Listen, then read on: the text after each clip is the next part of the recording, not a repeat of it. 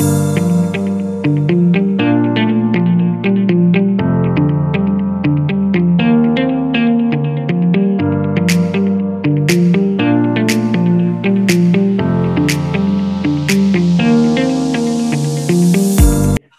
everyone, and welcome to another episode of our T podcast in Let's Talk Cloud Networking. Your host, myself, John Gonzalez, and Nuwan Mustafa. And today, we're very pleased to be joined by Sean Norris, who's a chief architect of cyber defense infrastructure. Sean's an industry expert and a thought leader, and we've asked Sean to come along here today to give us his views and his ideas, what the trends are, what's happening amongst different customers, what he's seen, what he likes, what he doesn't like, and any ideas and recommendations he could pass on. Hi, Sean. Why don't you go ahead? Please introduce yourself. Hi, John. Hi, Norman. Thanks for having me on today. Thanks for the introduction. So I'm the chief architect for cyber defense infrastructure, part of a large corporation. I've been working with the various cloud providers for almost 10 years now. I got started with utilizing AWS, and it's amazing to see how much those tools have evolved. Later, started utilizing Azure and then GCP.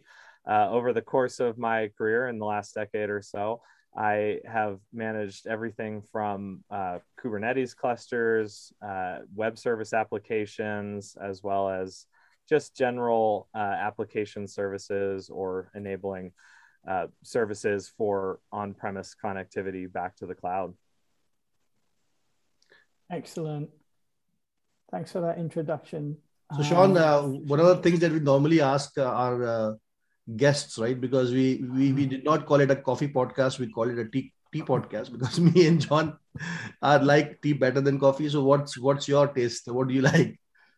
Believe it or not, I've been trying to cut back on coffee or caffeine in general. So I've actually given up coffee and switched to tea myself. So I'm with you guys on that. Okay. And what sort of tea do you like, Sean? There's a local tea company that makes this tea called Alpine Berry. I believe it uses a black tea leaf, and it is absolutely fantastic. Okay, nice. we should try it then. We should try it, yeah.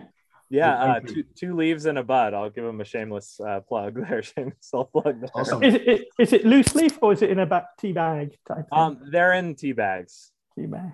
Mm-hmm. Okay. Awesome. Something maybe we can, John, we can recommend to our, break room staff to have it in our break room. Yeah, start getting it in, yeah.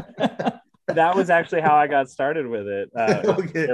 It happened to be there, and I was like, "What is this?" And I picked it up, and sure enough, it had the address right down the street. And I'm like, "Oh, cool! I'll have to try this." And then I fell in love with it. That's Thank great. goodness it wasn't a brewery, eh? Right. There's a few of those around too out here. That's for sure. That's great. So Sean, so I think we are actually lucky today that we have someone with your experience specifically on cyber defense and who have been working in the cloud for almost 10 years now, because this experience, in my opinion, is priceless. A lot of customers are now moving to the cloud and they're learning the hard way in terms of how they need to be disciplined in the cloud. Applications are moving, but a lot of architecture and security thoughts are coming into play now, right? It becomes almost like an afterthought because people just think mostly about migration of applications, whether it's refactoring, rewriting, but then they actually depend too much on CSP capabilities to be able to do rest of the things. And once they move to the cloud, they figure out there is no architecture, security. They are the ones who needs to be responsible for.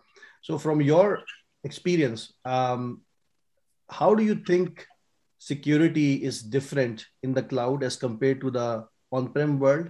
And what are some of the things that enterprises security architects, network architects should be thinking well before they move into the cloud, when they are thinking about application migrations or moving some of the Kubernetes stuff into the cloud?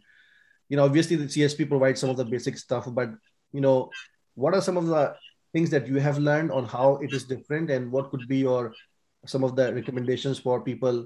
And it's not that, it's something that, you will learn over time on how cloud works, but you can always take approach of, okay, phase 1, I will do this, phase 2, I will do this, and slowly, gradually, in terms of implementing it, you can do it, but in a safer way, so that on day 1, you're not exposing your business or data to threats and security flaws. Yeah.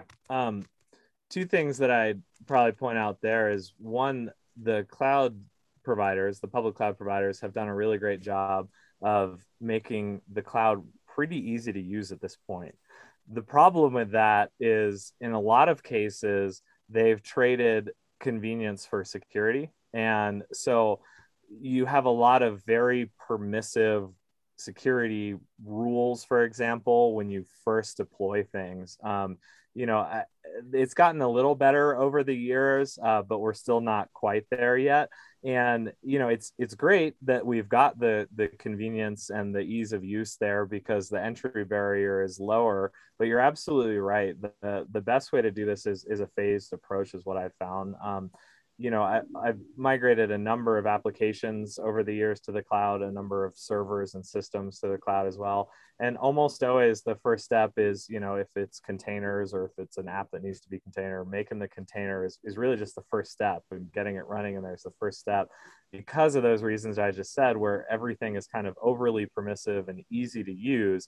We need to then enter into that phase 2 and phase 3, where we go back and look at, well, now that it's running in the cloud, how can we better utilize cloud native tooling to secure it? Simple things like security groups. There are network ACLs on most providers as well, so you can just adjust those. And then, of course, how we can layer in things like web application firewalls that are provided straight from those cloud native providers as well. It's fantastic that they've shifted a lot of that we used to have to configure manually, either by deploying an additional instance or something like that, to actually being able to click a few buttons and configure those firewalls right in the provider there. But those are all things that we absolutely need to do, pretty much day one when you're shifting your applications and your systems to the cloud. Yeah. And I think we actually, this is basically mine and John's learning as well. I think about a year ago, we used to say that security is a shared responsibility. And then in the last 1 year, after working with customers and actually getting the real experiences, we figured out that security is not a shared responsibility. Security actually customer's responsibility.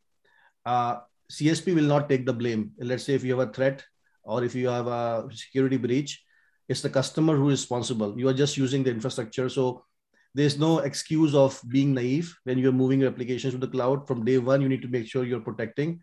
And I think I have also seen that it's basically a security at multiple layers, multiple levels. It's no longer a environment where in on-prem world, for example, everything was very well defined. You have a parameter, you have a DMZ, you have an access distribution core. If you have servers sitting at the access layer, they can only go out in a certain way from a certain exit point in a DMZ where things are being inspected. But if you look at the cloud, right? Cloud, each VPC have an internet gateway. So your applications or microservices can exit out right from that VPC, right? And same thing with egress, ingress flows are very different. So the application architecture in the cloud is much different, and network and security architecture needs to follow what the application architecture is. And one of the things that I see people are struggling with is when they move to the cloud, they say, okay, I'm very comfortable with my security posture in on-prem. I'm just going to move, and maybe let's say if it's a Palo Alto, right? I'm just going to lift and shift my Palo Alto and I'll be good, right? So, but what people realize is the underlay is also different now, right? And people have almost, when they're trying to configure Polos manually, they feel it's like a brain surgery to get these Polos, and how do you steer the packet into that Polos, which is where I think things like Aviatrix, for example, a policy framework that we have comes really handy for customers.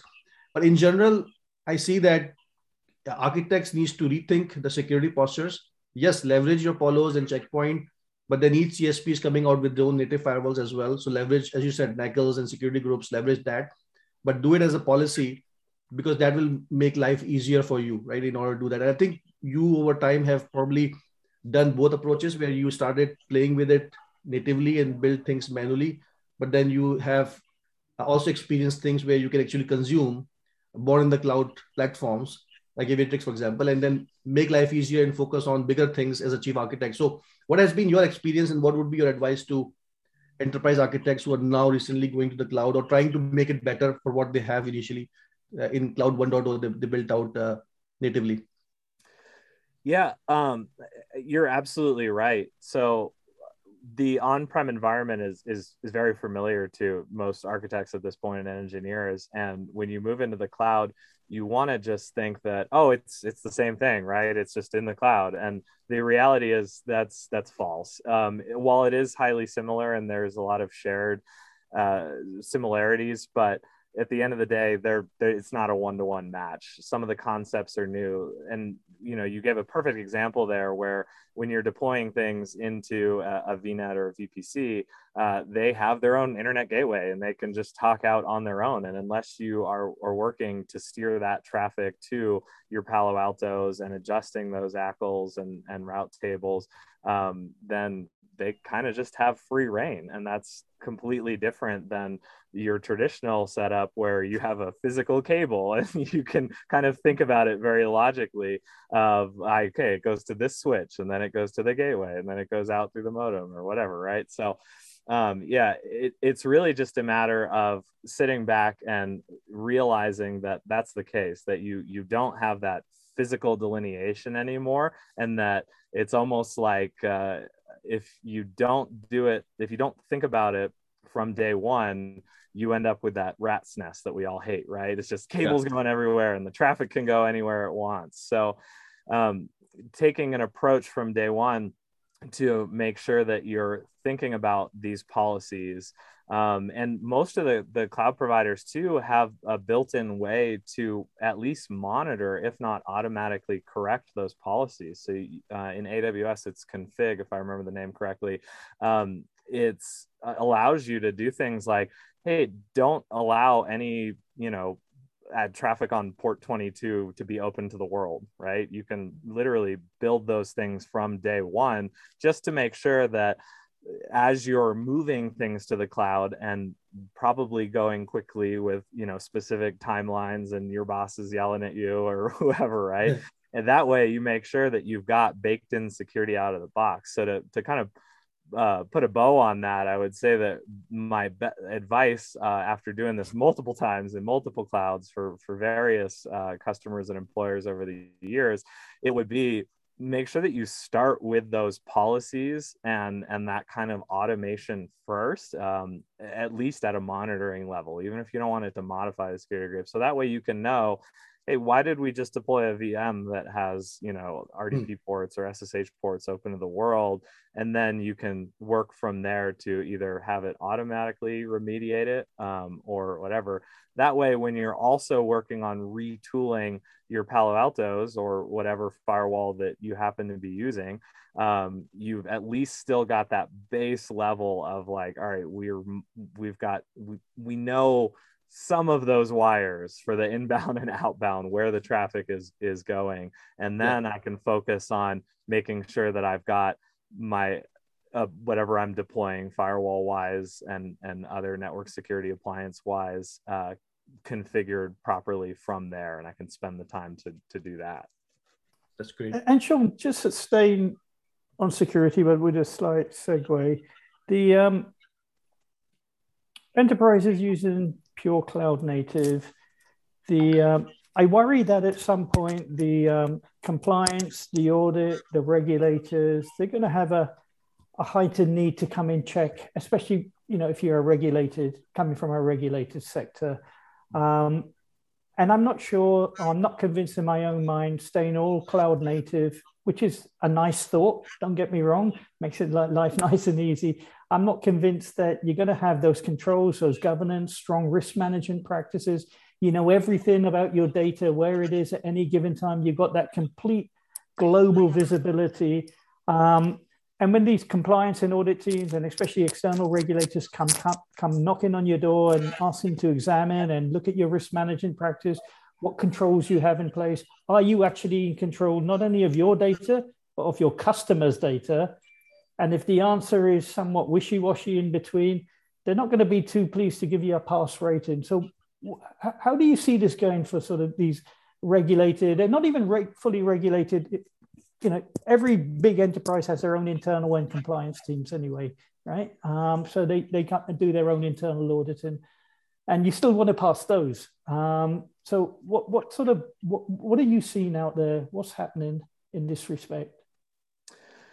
So again, I would say that one of the keys here is when you're able to have to give an auditor actually, here is my specific policies that I've deployed through Azure Security, through AWS Config.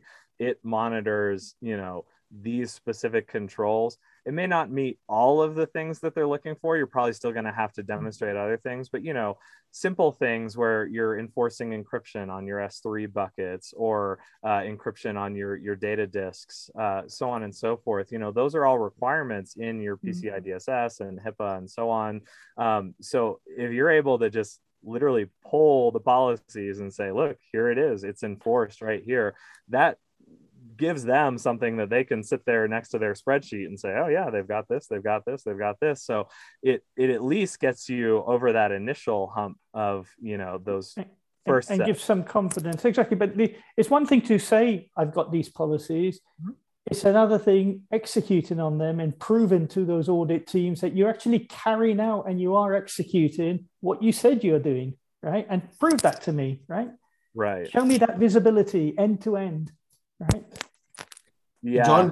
John sounds like he has been dinged in the past. I have. I can feel it.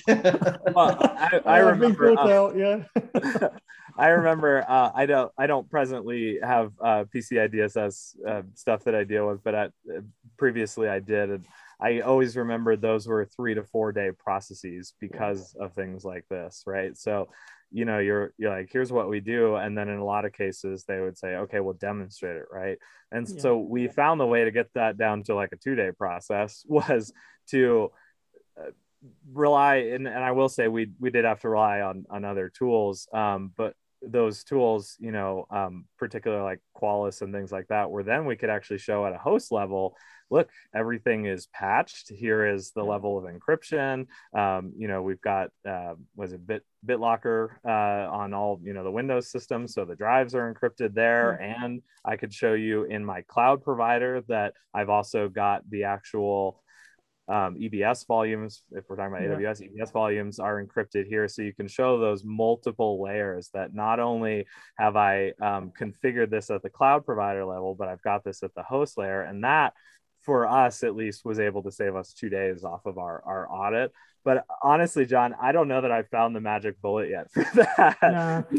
and I think, I do think it's going to get much more prevalent, especially, for large enterprises, regulated sectors. The auditors are going to start, checking on people. What are you doing? You've got important applications up there in the cloud. You've got customer data in the cloud. You now need to demonstrate that you've got control, you have the governance, you have good, strong risk management practices. You have, your disaster recovery that's proven to be work. How often are you doing disaster recovery? Quarterly, yearly, never. Show me, prove it, all exactly. Sort of and you really, to that point too, want to be doing that for yourselves. And anybody who's been in the industry more than a few years hopefully knows that at this point. And I think, John, the threats are getting sophisticated, right? There are bad actors out there, and we have seen that as soon as you put a application on the internet, you can see how many bad actors are now trying to reach that.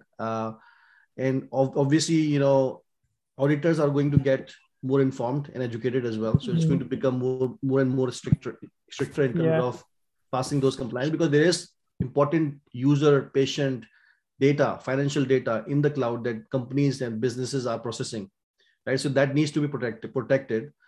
Like for instance, I have a friend in a CSP, and these days he manages their compute platform, and he mentioned that the biggest headache for them these days is these bad actors using customers' instances to do Bitcoin mining. So what they do is, as soon as you upload a code to a GitHub repository, they get access to the credentials, and then they run a 5-minute job that goes into one of your system, and then basically you create Bitcoin mining in your compute environment through your accounts.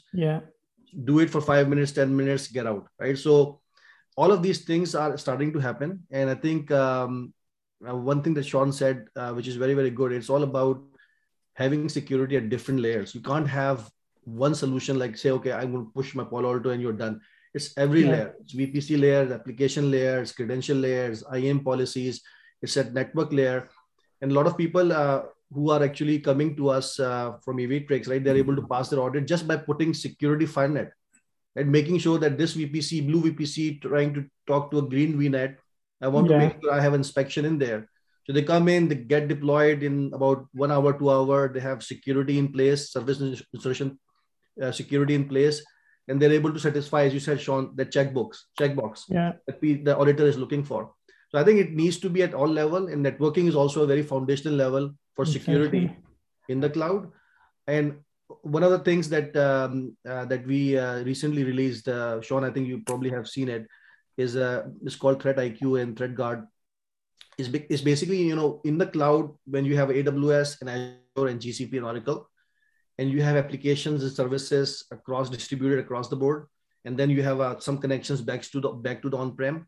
The one thing that customers are missing right now is how do I get a visibility of the traffic flows in my new data center, which is a combination of all these clouds, right? So I may have tools that are in one cloud separately, a siloed environment. Maybe I can do it, but I want to be able to see, okay, if I send a traffic from a microservice A in a VPC in AWS to a Exadata database in Oracle, I want to be able to know how this traffic is flowing.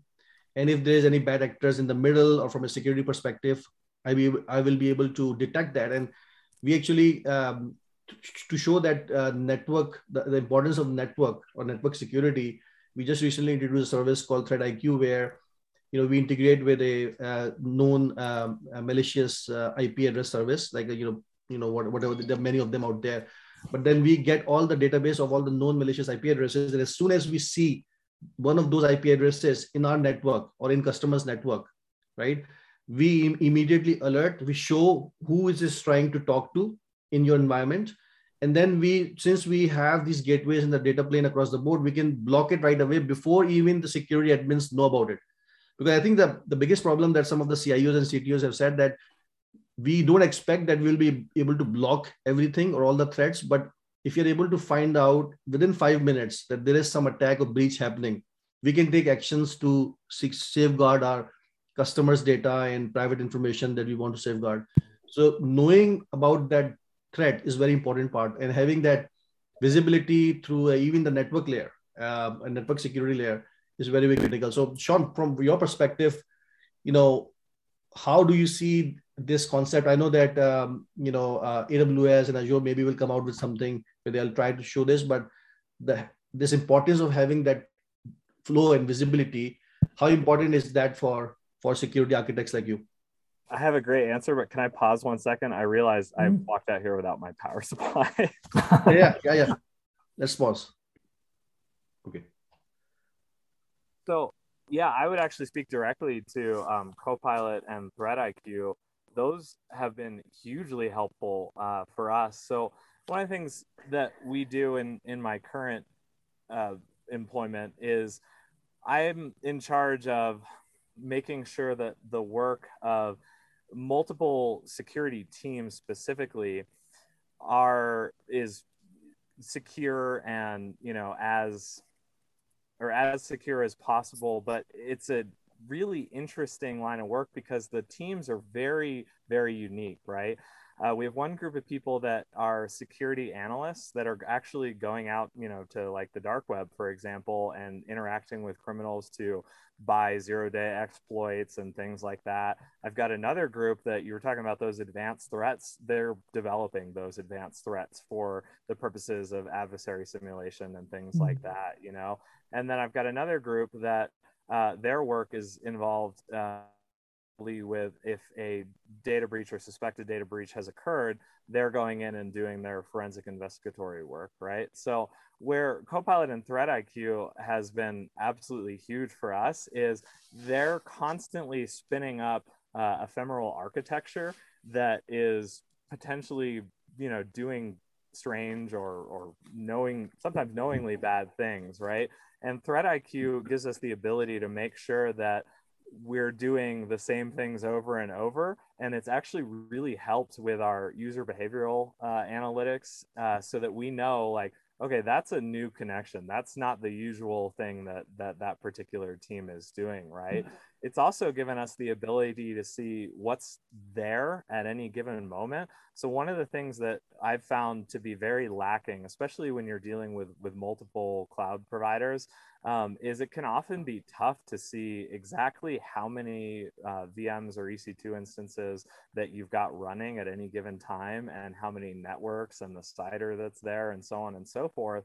And the Aviatrix toolkit has given us a way to see all of those things, right? And not only see all of those things, but like I was mentioning earlier, with you can see the network cables and where they're going.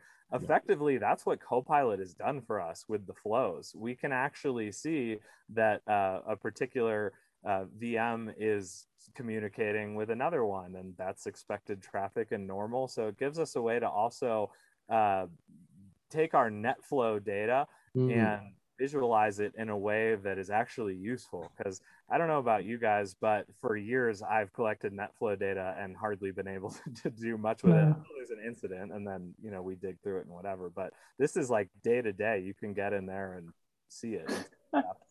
And Sean, with a lot of intelligent tools now, for cloud and complication of cloud, etc. How do you see the importance of folks having to upskill their capabilities to be relevant in the cloud? Because most folks are coming from the on-prem world, and now they've either been pushed or voluntarily they want to learn in cloud, but there's an upskilling and there's a mindset change to it as well. A lot of folks that I've come across, they try to bring their on-prem world with them, not only in their mind but physically as well. And if they drop the physical, then their mindset is still thinking, this is the way I've done it, this is the way we've got to do it, type thing. So there's a need there for a lot of change and a lot of upskilling. How do you see customers adapting to that? Yeah.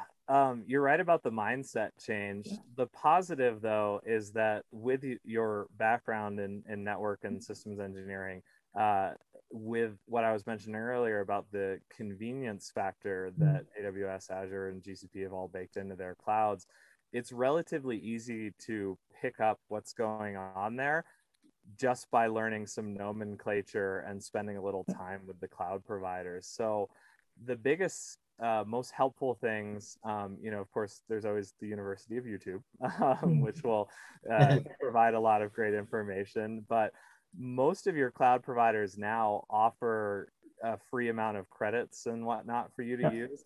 So if I were to go and I've got some entry level and younger guys that I've mentored over the years. Obviously, YouTube. A Cloud Guru is another great resource because they actually let you do the labs on there. But any of those resources, for me, it was mostly about relearning kind of the nomenclature, that things are named differently. And then I was able to relate that back to my on-premise experience. At that time, I probably had 5-6 years of on-premise experience, maybe a little more. And by being able to do that, I was like, okay, so I don't have, VLANs, for example, anymore. I have, full-blown VPCs and whatnot, and those are separate. And I want them to communicate. I have to do peering and so on and so forth. So it was it took a little while to pick up those concepts, but once you do that, you're able to relate them back to what you already know, and you'll pick it up pretty quick. Right. And do you see our own ACE program helping folks on that journey? It's quite comprehensive, the different modules, etc.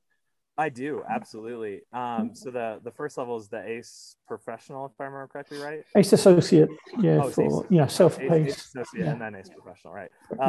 So the ACE Associate program, I found I have particularly 2 people on my team that I can think of that really didn't have a strong background in the cloud. And even the guys that did, they were often like, yeah, I'm AWS, or, oh, I'm Azure. And they didn't necessarily get exposed. And one of the things I liked about the associate program was that you went through each of those and explained those concepts. So like, Azure calls them VNets, and AWS and GCP call them VPCs. Just little things like that will totally throw you off if you haven't been exposed to that. Yeah. No, it's a hugely successful program. We're pushing now 15,000, ACE certified folks globally now, so. Yeah. And this is just about it, like 17, 18 months. Yeah. We get to this number, but I think I still remember, Sean, when we started working in cloud about 2 years ago, and obviously we are coming from a very heavy networking background with Cisco and VMware and all of that. And we say, okay, let's just pick one cloud. And we say, okay, where is the training? So we basically signed up for a training with Azure. And we specifically say that, hey, you need to teach us from a networking perspective. Right. And we paid $27,000. We have like 4 or 5 guys, $27,000. I hope my boss is not listening. But we paid $27,000. It's such a horrible training that we had to stop within 2 days.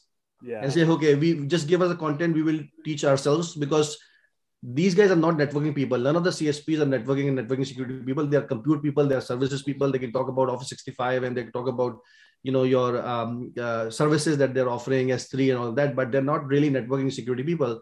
So we said, okay, we will learn things the hard way, and we will develop something for traditional networking security folks that they can understand. So this associate course that you see is basically the need where, all the clouds are different. People cannot go to 4 different classes and learn all these different constructs. So in this associate course, we don't really focus on the platform that much. We focus on understanding cloud networking and networking security, how each cloud does it, what are the gaps, and how do you build an architecture. I think everything revolves around, we're all architects here, right? At the end of the day, the most important thing is architecture. Once you understand the architecture, where are your applications sitting, who they're talking to, what are the different ways of talking and communication, then you begin to figure out, okay, how do I need to protect? So a lot of these security people, they are coming to those courses, they're understanding the multi-cloud or the cloud network architecture. And then they figure out, okay, from my perspective, this is what I need to secure. Right? I know the flows, I need to know the ingress, egress rules and policies that I need to implement. What are the breaches that could happen? How do I connect to the on-prem world? This could be on my branches, but it could also be my new type of edge IoT devices, right? Or it could be my sensors into one of my, let's say, Nike stores. So there are a lot of things that you need to understand from an architecture perspective. And then you say, okay, I need to make sure that I'm securing all my traffic flows based on my business requirements. So that's a great point for new emerging people who are trying to fast track the learning, is go pick up these basic associate courses from cloud, but then also ACE Associate will bring everything together in an architecture, and it will teach you all of the native constructs of each cloud and where the gaps exist, so that you can then start to do your job much easier way. So anyways, yeah, Coach Sean. Oh, I was going to say, and those gaps are exactly why I've worked with Accenture at my previous 2 employers now, is because those gaps are pretty painful. It's one of the things, absolutely, with the associate training. I'm glad that you have that now, and that it takes the time to take us through that, because you think that, oh, it'll be easy like everything else in the cloud, right? I'll just create this peering and whatever, and then some things kind of fall apart and it doesn't work quite like you wanted, and then you go and you deep dive into the documentation and you realize, oh, well, actually it's because it doesn't do that, or the throughput isn't what it's supposed to be, and so on and so forth. So yeah. So Sean, look, we've taken more time than what we did. I can't apologize. We always overrun. All right. So no, this is great. I've really enjoyed talking to you guys. So. I just wanted to, are there any 1 or 2 key takeaways you can give to our audience? Whether it be security related, whether it be general cloud related, whatever you think people can benefit from. Yeah, I would say one is don't let the cloud intimidate you. I know that it's very different than the on-prem world, but if you take your time and you really think if you really think it through and break things into phases, you can get to where you need to be. And sometimes you really do. I think it was in one of your other podcasts, you got to slow down to go fast. And if you take the time, and like I mentioned with the policies and things up front, then you're going to be much better off in the long run and have a much more positive experience moving into the cloud and utilizing the cloud. All right. No, I make you right. It's not just about a strategy to get to the cloud, it's how you get to the cloud. That's just as important. Oh yeah, and it doesn't end once you're in the cloud, right? Just because you moved your virtual machines and your applications into the cloud doesn't mean that it ends there, right? There's always new features and better ways to do things. So don't create technical debt just thinking like, oh, I moved it to the cloud, it must be better. It's like, all you did was move it so far. The real part is at least you just moved it from A to B. Yeah. So that's a great advice. So I guess, if people forget everything that we talked, you just remember two things. One is don't let the cloud intimidate you. Embrace it. That's where the business is heading. It's no longer about why cloud, it's about how cloud, because businesses are actually finding a lot of agility with the cloud. And it's basically even a matter of your competitive existence, right? Whether you exist or not as a business, right? It depends on that. It's that critical. And the other thing you would remember, that Alpine black tea that Sean mentioned. Everything else you can forget. Okay. Alpine black tea. It's great. Thanks, Sean. Really appreciate it. You joining. I think we should do more of these on specific topics.